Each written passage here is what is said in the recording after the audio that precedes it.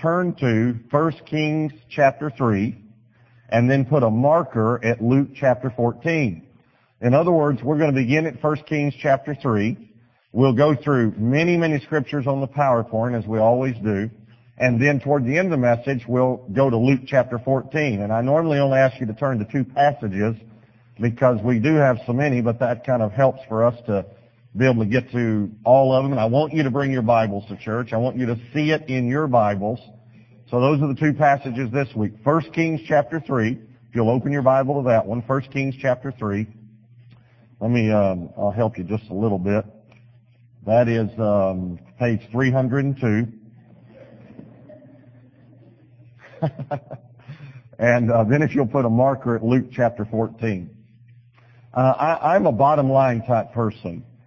Now, if you don't know if you're a bottom line type person or not, you're not. Let me just help you with that, all right?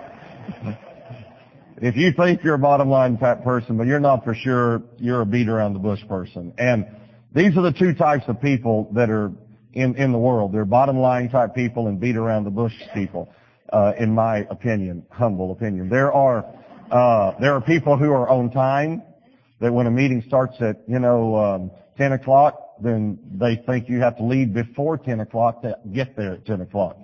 There are other people who think when it starts at 10, if you leave at 10, you'll just be automatically transported there and you'll be on time. So there are on-time people and not on-time people. Anyway, a bottom line type person wants to know what's the point.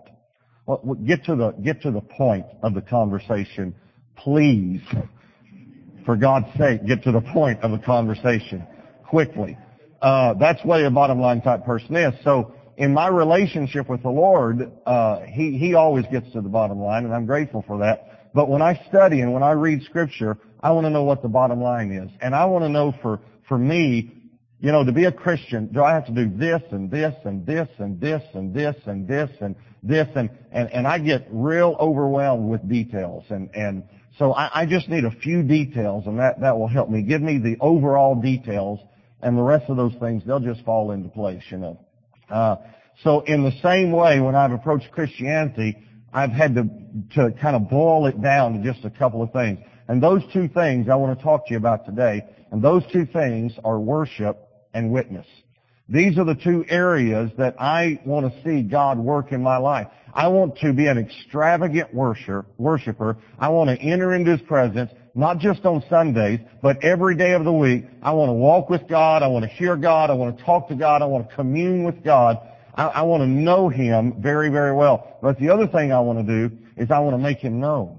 I want to be an extreme witness everywhere I go, an extravagant worshiper and an extreme witness. Everywhere I go, I want to talk about Him. I want to I want to interject Him in every conversation I can get Him in an elevator, at a gas station, on the golf course, the grocery store, wherever I am. I don't mean this wrong.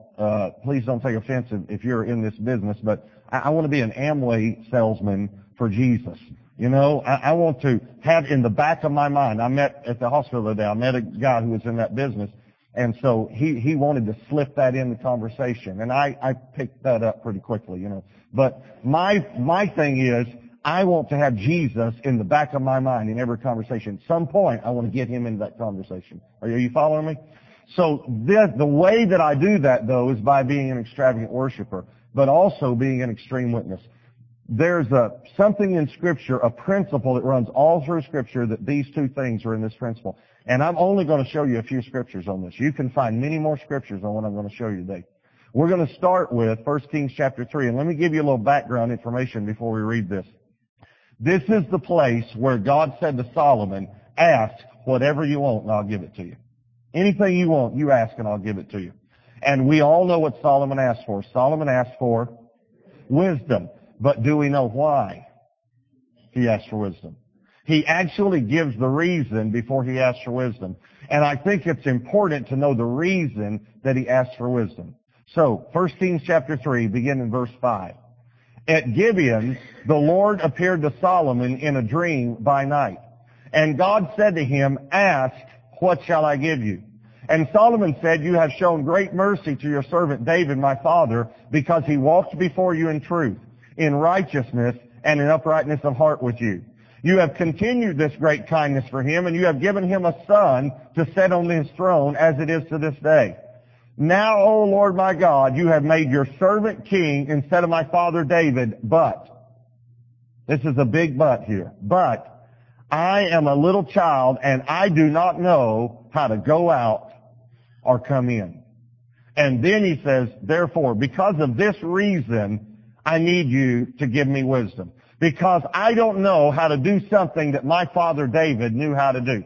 I don't know how to go out and how to come in. Now, when I saw that in Scripture, it jumped off the page at me because I thought, what does this mean? How to come in and how to go out? I'm sharp, I'm a sharp guy. And so when I saw that in Scripture, I thought to myself, I bet this is probably not talking about operating doorknobs. I bet that what Solomon was saying here was, I don't think he was saying, my father knew how to come in and go out of doors. And every time I walk around this big castle, I can never operate the doorknobs. If I could just do that, then I could be a great king like my father was a great king. I don't think that's what he's talking about. I think there's a principle here of coming in and going out that we need to explore in Scripture so that we understand what this principle is. Because Solomon said, I'll never be a good leader until I understand how to do these two things. And so that's what we want to look at. Let me show you a few more Scriptures that we're not going to turn to, but I want to show them to you.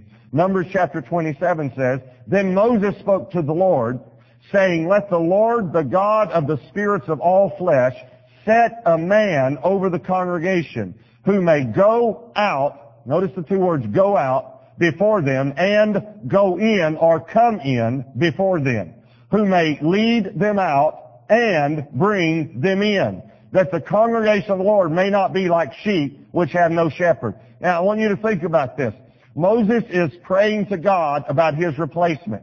And he asked God for one thing. He said, God, when you give a new pastor that takes my place, I want him to be able to do one thing. I want him to know how to come in and how to go out. I want him to know how to bring the congregation in and how to lead the congregation out. That's what he needs to know. Same thing Solomon said. My father knew how to do it. If I'm going to be the shepherd, I need to know how to do it. Moses said, God, whatever you do, make sure my replacement knows how to do this right here. Make sure he knows how to come in and how to go out, how to bring people in and how to lead them out. And then, when he's actually turning it over to Joshua, this is what he says in Deuteronomy 31. Then Moses went and spoke these words to all Israel. And he said to them, I am 120 years old today. I can no longer go out and come in. In other words, he gives the reason for his retirement as this reason right here. The only reason that I'm turning the church over now, that I'm turning the leadership over to Joshua, is because I'm 120 and I can no longer come in and go out. If I could still come in and go out, if I could work those blasted doorknobs,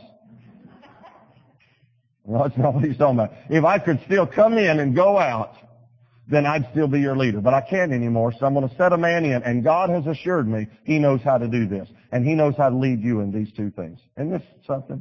So I think we need to know what come in and go out refers to. Well, the key to it is found in Joshua chapter 14. Caleb is talking, and he's 80 years old, and he's talking about going into the promised land, and he tells us what these two terms refer to. Joshua chapter 14, verse 11 says, As yet I am as strong this day as on the day that Moses sent me. Just as my strength was then, so now is my strength, here's the key, for war. Both for going out and for coming in. Coming in and going out were military terms. They refer to warfare. This is what Solomon was saying. My father knew how to take people out to war, and he knew how to bring them in from war. And that's the one thing that I don't know how to do. Moses said, this is the one thing my replacement needs to do. He needs to know how to lead the people out to war, but he also needs to know how to bring them in from war. And that's exactly what Caleb is saying here. My strength is the same. I'm now 80. It's the same as when I was 40. I'm just as strong today for war, for coming in and for going out. Now, let's take these a little bit further. What does coming in and going out for war actually mean? Well, every time they would come in from war, let me tell you exactly what they would do. The first place they would go was to the temple or to the tabernacle. The first place when they came in from war, they'd go to the tabernacle and they'd thank God for the victory. They'd worship Him. But they not only did it when the war was over, they did it during the war. During the war, the leader of the war would say to certain segments, of military men, you guys need a break. You need a rest. So they would go back to Jerusalem. They'd go back to the city. They'd go back in, and where they would go is to the tabernacle. And they would just spend a week in the presence of God. And they would worship Him and glorify Him and honor Him. And then they'd go back out refreshed for the battle. We even have instances in the Bible when men came in that they saw their family, but they didn't even sleep in their house. They'd sleep on the doorstep because they wanted to totally consecrate themselves to God so they'd have the strength for the war. Let me tell you something. We need to understand this principle of coming in. We need to understand coming into God's presence. And it's not just on the weekends. You need to come into God's presence every morning, because I promise you, when you walk outside the door of your house, you're going to war. And you need the presence of God, and you need the strength of God in your life. This is a principle that every believer needs to understand, and it's called worshiping God. Not just singing a few songs, but entering His presence and meditating on His Word and listening to Him and talking to Him and being filled afresh with the Spirit of God every day. That's what coming in refers to. Coming in to God's presence. Let me tell you what going out refers to. Going out is not from His presence. Now listen to me carefully. We do not go out from His presence. We go out with His presence. See, He wants to go with us. Somehow we get the idea that we come to church and we meet with God, and when we leave, God stays here. And this is where Jesus lives. Jesus lives in this building. And, you know, I don't know if the best illustration probably is, I grew up for most of my life, I grew up in a church where the pastor would stand at the back door and greet everyone on the way out. How many of you have ever been to a church like that? Pastor stood at the back door. Okay. So he would stand at the back door and say, thank you for coming. Thank you for coming. And he always at the back door. And we always went by because you wanted the pastor to see that you had been in church that day. See, that was real important because he had a direct line to God, and he was, taking attendance roll. So you wanted to make sure, I'm Robert. I was here today. God bless you, Pastor. You go by. Unless we were mad at the pastor, then we went out the side door. And there were a few times that we didn't want to shake his hand. I don't know why, but I just remember as a child, it was the back door or the side door, depending on how we felt about that pastor, So I think we get this picture because as a little boy, the pastor was always at the back door. God bless you, thank you for coming. And then when the last person would leave, the pastor would close the doors. I thought that he lived in the church, because when we leave, there he is in the church. Goodbye, God bless you.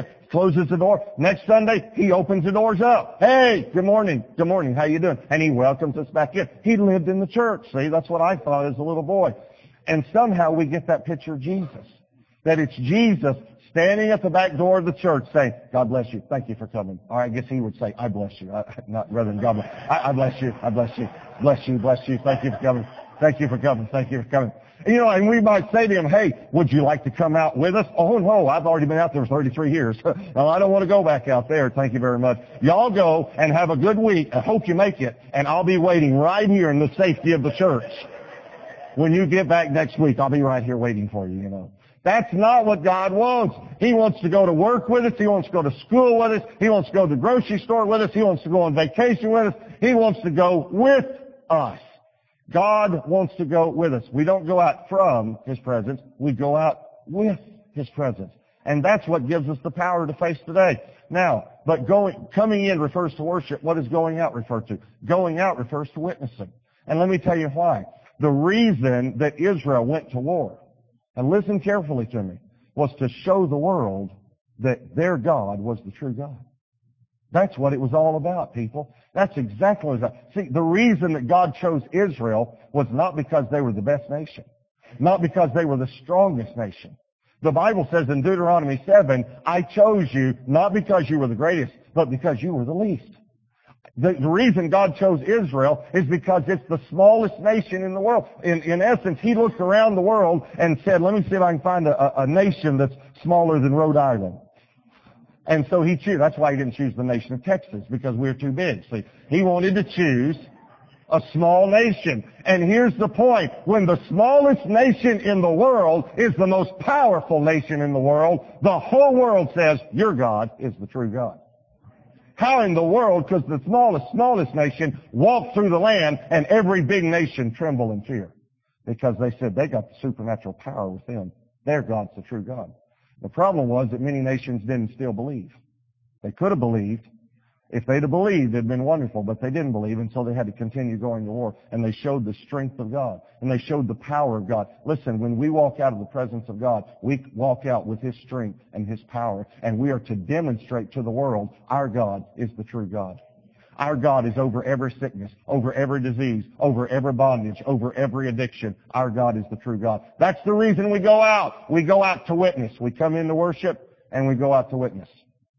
Let me show you another passage about David that I really like. 1 Samuel 18 says, now Saul was afraid of David because the Lord was with him, but had departed from Saul. Therefore Saul removed him from his presence and made him his captain over 1,000, and he went out. Notice these words.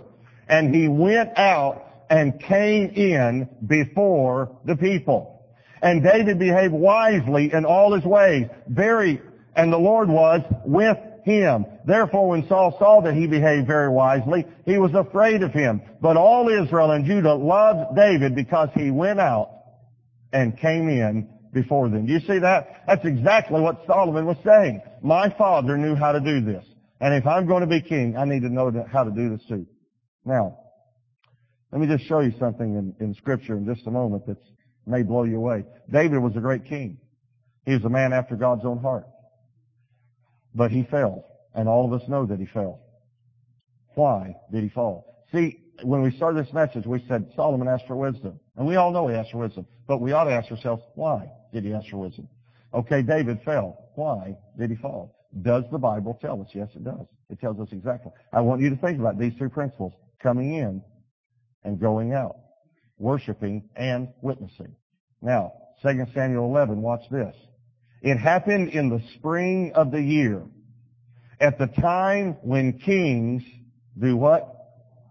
Go out to battle, that David sent Joab and his servants with him and all Israel. David sent everyone else, and they destroyed the people of Ammon and besieged Rabbah, but David stayed at church.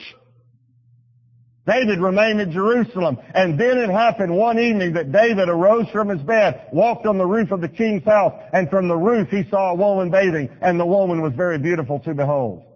I have one simple question for you. If David had been where he was supposed to have been, would he have ever even seen Bathsheba? No. And the reason was he wasn't doing what he should have been doing, and what he should have been doing was fighting the enemy. Instead of just coming to church, listen to me very carefully. God did not design us to be a reservoir. He designed us to be a river, where it's always flowing in, but it's always flowing out. And if you ever stop it from flowing out, you will begin to stink. And you will begin to be contaminated. And that's exactly what happens. And I'm telling you, when you quit witnessing, when you quit sharing life, when you quit ministering to people, you're headed for a fall. It may not be immorality, but it may be pride, or it may be envy, or jealousy, or malice, or unforgiveness, or resentment, or hate, or a bondage, or addiction. But you're headed for a fall when you quit flowing, allowing the life of God to flow through you. And by the way, if you just flow out and don't flow in, you're going to dry up. You're going to get very, very dry if you're always giving and not being refilled. So we have to have both. We have to worship and witness. Both of these things we have to do. Now, flip over to Luke chapter 14. And I want to show you the New Testament picture of this principle.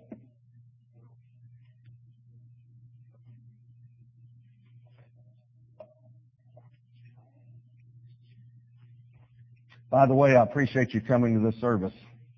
This is good. I know for some of you it's a struggle. For the one you're married to, it's not.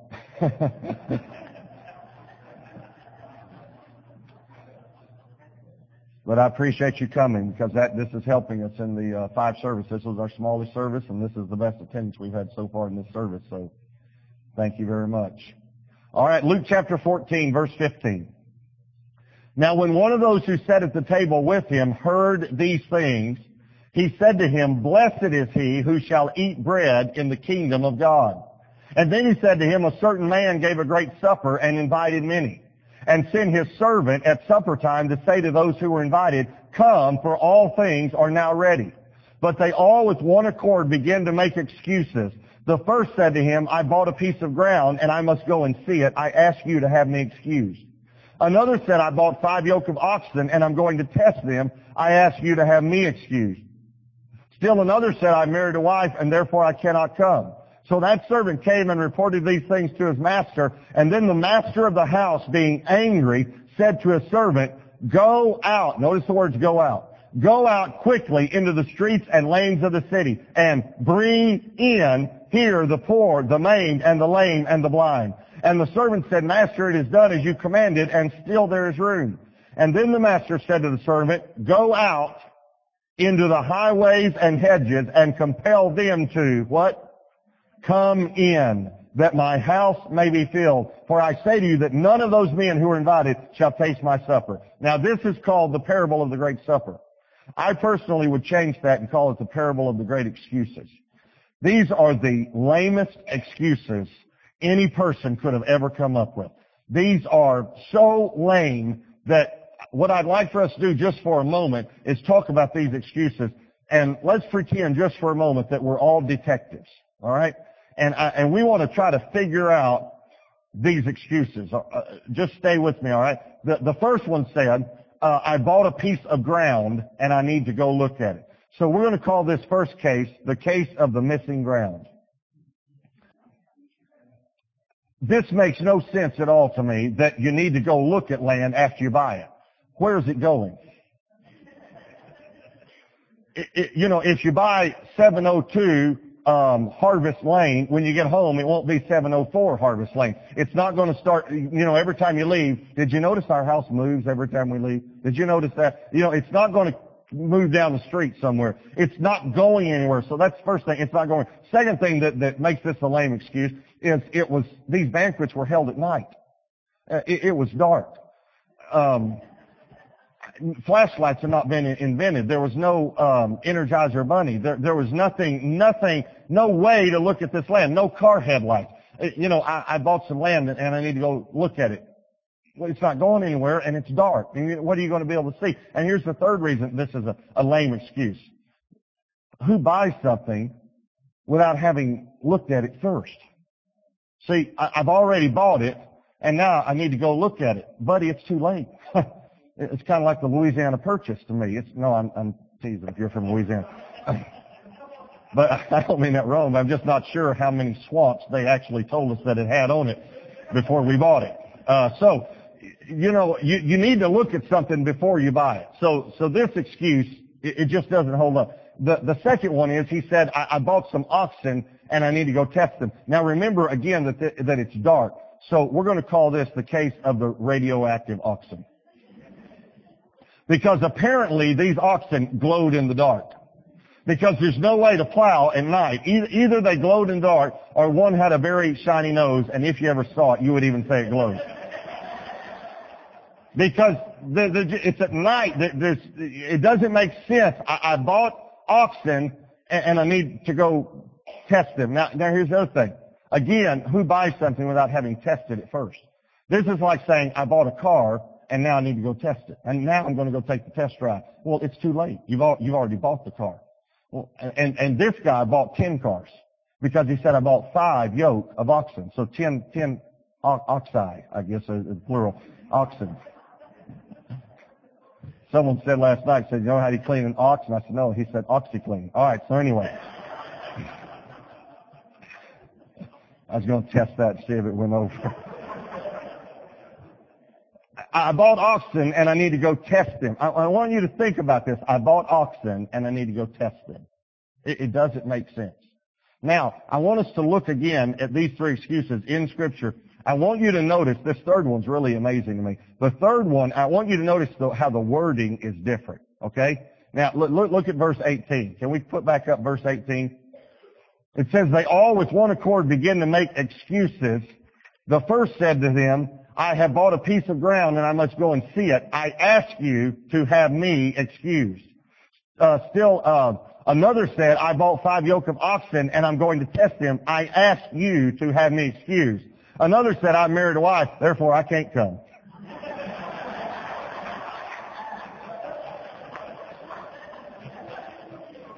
I mean, look at the difference in wording here. And you know what's amazing is the guy standing there, he says, I got married, I can't. They say, oh, okay. So this third case we're going to call the case of the killer bride.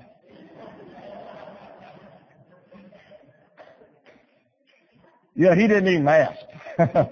They go, I can't come. I just can't. She's not going to let me come. Now, but again, this is a lame excuse too. Because, and ladies, don't get mad at me, but what man in his right mind is going to give up a banquet and take his chances on what he's going to get from a new bride? Now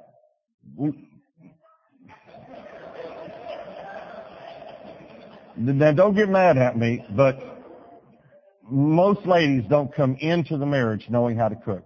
I know some of you did. I know some of you knew how to cook when you got married. But some of you thought you did, but you didn't. And Debbie will admit this. She used to use the smoke detector as a meal timer. When the smoke detector goes off, the meal is ready. So this is a lame excuse. It just doesn't work. None of these excuses. Why? Here's my point. Jesus is the one that used these excuses. Why did Jesus use these excuses? Because I think he wanted to show us how absolutely absurd it is for someone to not accept Christ. There is no valid reason to not accept the free gift of God. No reason, no excuse you could come up would be a valid reason not to accept the free gift of God. And there are all sorts of excuses in the church and outside the church. Think about this. Here, I just want to just use one excuse that people use. Have you ever heard this? Well, I don't go to church because there are hypocrites in church. You ever heard that? Well, if you're going to apply that principle, let me help you a little bit. There are hypocrites at the ball game too. There are hypocrites at the lake. There are hypocrites at the mall. I just want to name, there are hypocrites at the bank. There are hypocrites at the golf course. There are a lot of hypocrites at the golf course, by the way. People who claim to be something that they're not. So if your point is, I'm not going to go somewhere because hypocrites are there, you don't have a valid point unless you apply it across the board. And here's the other thing too. I'd rather spend a few years in church with hypocrites than eternity in hell with them. Because that's exactly where every hypocrite's going. Because a hypocrite is someone who professes to be something he is not. He professes to be a Christian, but he's not a Christian. And to throw away your life just because of some hypocrite Christians, some counterfeit Christians, is foolish. To say, well, they're not real, so I'm not going to even try to be real. That's foolish. That's like seeing a guy standing at the window with his wallet, throwing out all of his good dollar bills, and you say, what are you throwing your money away for? Well, I saw some counterfeit money, so I'm going to throw away all my good money. So it doesn't make sense for you to say, I'm throwing away my life just because I saw some counterfeit people. There's no valid reason. But here's the next thing I want to talk about when we talk about excuses. There's no valid reason for you not to witness. See, it's not just unbelievers that make up excuses. Believers make up excuses too. Here's one that blows me away. It is amazing to me what kind of weather can keep people home from church. It is amazing to me. Look out the window and it's just drizzling. Oh, we better not try to make it to church this morning. Like it's going to flood or something, and you're going to be swept away. Try that excuse next time with your boss. I'm not coming in this morning. Well, how come? It's drizzling. We make up all sorts of excuses not to, I can't afford to tithe. I don't have time to read my Bible. I don't have time to pray. I don't know how to witness. And I'm going to help you in that next week. Witnessing is the easiest thing in the world for a believer to do.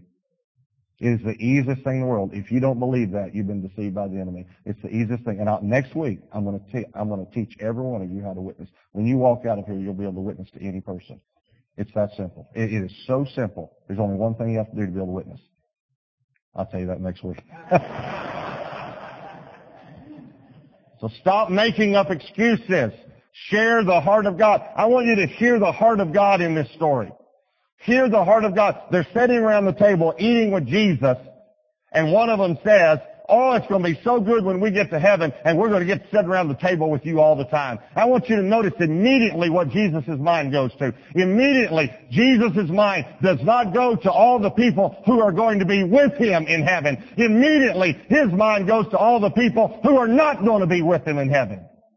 And an urgency comes up in his voice, and it's just like sitting around a banquet table, like a big Thanksgiving meal or something. And we're sitting around, we're just eating and eating and eating. This is the picture I get. We're eating and eating and eating, and there at the window are starving children with their faces pressed against the window, and we're all eating, and Jesus is looking out the window with tears running down his face. And what he's thinking is, would you please get your feet out from under my table and go tell them that they can come in. There's enough for them also. Would you please go tell someone, listen, do you realize, let me make sure I'm saying this right. Do you realize if you're a member of a good church where the word is preached, do you realize how blessed you are? The food that you receive every week when you're a member of a good church. Listen to me. They need the food too. They're starving. There are people that you meet, people in your neighborhood, people that you work with, they are starving. And you're coming in here every week and you're enjoying a banquet and never telling anyone else there's a banquet right over there. Every weekend there's a banquet if you want to go. And here's the other thing I want that blows me away. This is what Jesus is saying. Go tell them it's already paid for. The meal is already paid for. There's a reservation in their name in heaven. Every person has a reservation. Go tell them about it. All they've got to do is believe.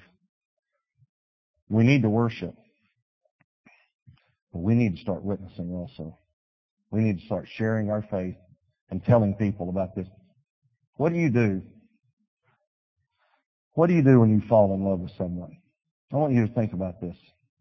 There are two things that you do when you fall in love with someone. There's only two things. If you've ever had a friend that's fallen in love with someone, and by the way, again, ladies, please don't get mad at me, but guys, we know when a guy falls in love with a girl. If you don't know if he loves you or not, we know. Because we don't see him anymore.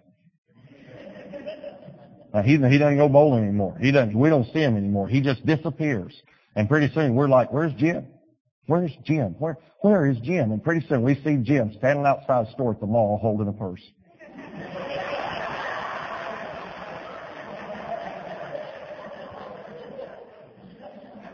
And we know Jim got caught. And let me tell you what's wrong with Jim. Here's what happens when Jim falls in love with someone. He only wants to do two things. From that point on, there's only two things he wants to do. He wants to spend all of his time with her. And when he's not with her, he wants to talk about her. All the time. He wants to spend his time with her, and he wants to talk about her. Listen to me. We need to fall in love with Jesus. Because when we do, there's two things that we're going to want to do. We're going to want to spend all of our time with him, and we're going to want to talk about him to every person we meet. I want to read you something about how a teacher changed someone's life. Now listen carefully to me. Just listen to this. Don't start getting ready to go yet, all right?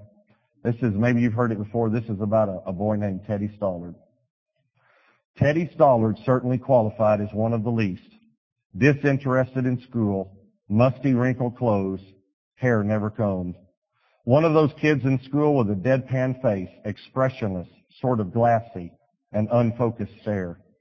When Miss Thompson spoke to Teddy, he always answered in monosyllables. Unattractive, unmotivated, and distant. He was just plain hard to like. Even though his teacher said that she loved all in her class the same, down inside she wasn't being completely truthful. Whenever she marked Teddy's paper, she got sort of a pleasure out of putting X's next to the wrong answers. And when she put the F's at the top of the page, She always did it with a flair. She should have known better. She had Teddy's records, and she knew more than she wanted to admit about him. The records read like this. First grade, Teddy shows promise with work and attitude, but has a very poor home situation. Second grade, Teddy could do better. Mother is seriously ill. He receives little help at home. Third grade, Teddy is a good boy, but too serious. He is a slow learner. His mother died this year. Fourth grade, Teddy is very slow but well behaved. His father shows no interest at all. Well, Christmas came, and the boys and girls in Miss Thompson's class brought her Christmas presents. They piled their presents on her desk and crowded around to watch her open them. Among the presents, there was one from Teddy Stollard. She was surprised that he had brought her a gift, but he had. Teddy's gift was wrapped in brown paper and held together with Scotch tape. On the paper were written the simple words, "For Miss Thompson, from Teddy." When she opened Teddy's present, out fell a gaudy rhinestone bracelet with half the stones missing and a bottle of very cheap perfume. The other boys and girls began to giggle and smirk at Teddy's gift, and Miss Thompson at least had enough sense to silence them by immediately putting on the bracelet and putting some perfume on her wrist. Holding her wrist up for the other children to smell, she said, "Doesn't it smell lovely?" And the children, taking their cue from the teacher, responded with oohs and ahs. At the end of the day, when school was over and the other children had left, Teddy lingered behind. He slowly came over to her desk and said softly, Miss Thompson, you smell just like my mother, and her bracelet looks real pretty on you too. I'm glad you like my present." When Teddy left, Miss Thompson got down on her knees and asked God to forgive her. The next day when the children came to school, a new teacher welcomed them because Miss Thompson had become a different person. She was now a person committed to loving her children and doing things that would live on after her. She helped all the children, but especially the slow ones, and especially Teddy Stollard. By the end of that school year, Teddy had showed dramatic improvement. He'd caught up with most of the students and was even ahead of some. Well, the year ended and she didn't hear from Teddy for a long time. And then one day she received a note that read, "Dear Miss Thompson, I will be graduating second in my class. I wanted you to be the first to know." 4 years later, another note. "Dear Miss Thompson, they just told me I will be graduating first in my class. The university has not been easy, but I like it. I wanted you to be the first to know." And 4 years later, another note. "Dear Miss Thompson, as of today, I am Dr. Theodore Stollard. I wanted you to be the first to know. I'm getting married next month, the 27th to be exact, and I want you to come and sit where my mom would have sat if she were alive. You are the only family I have now. Dad died last year. Love, Teddy Stollard." Well, Miss Thompson went to that wedding, and she sat where Teddy's mother would have sat. She deserved to sit there. She'd done something for Teddy that he could never forget. You see, she had seen something in him that no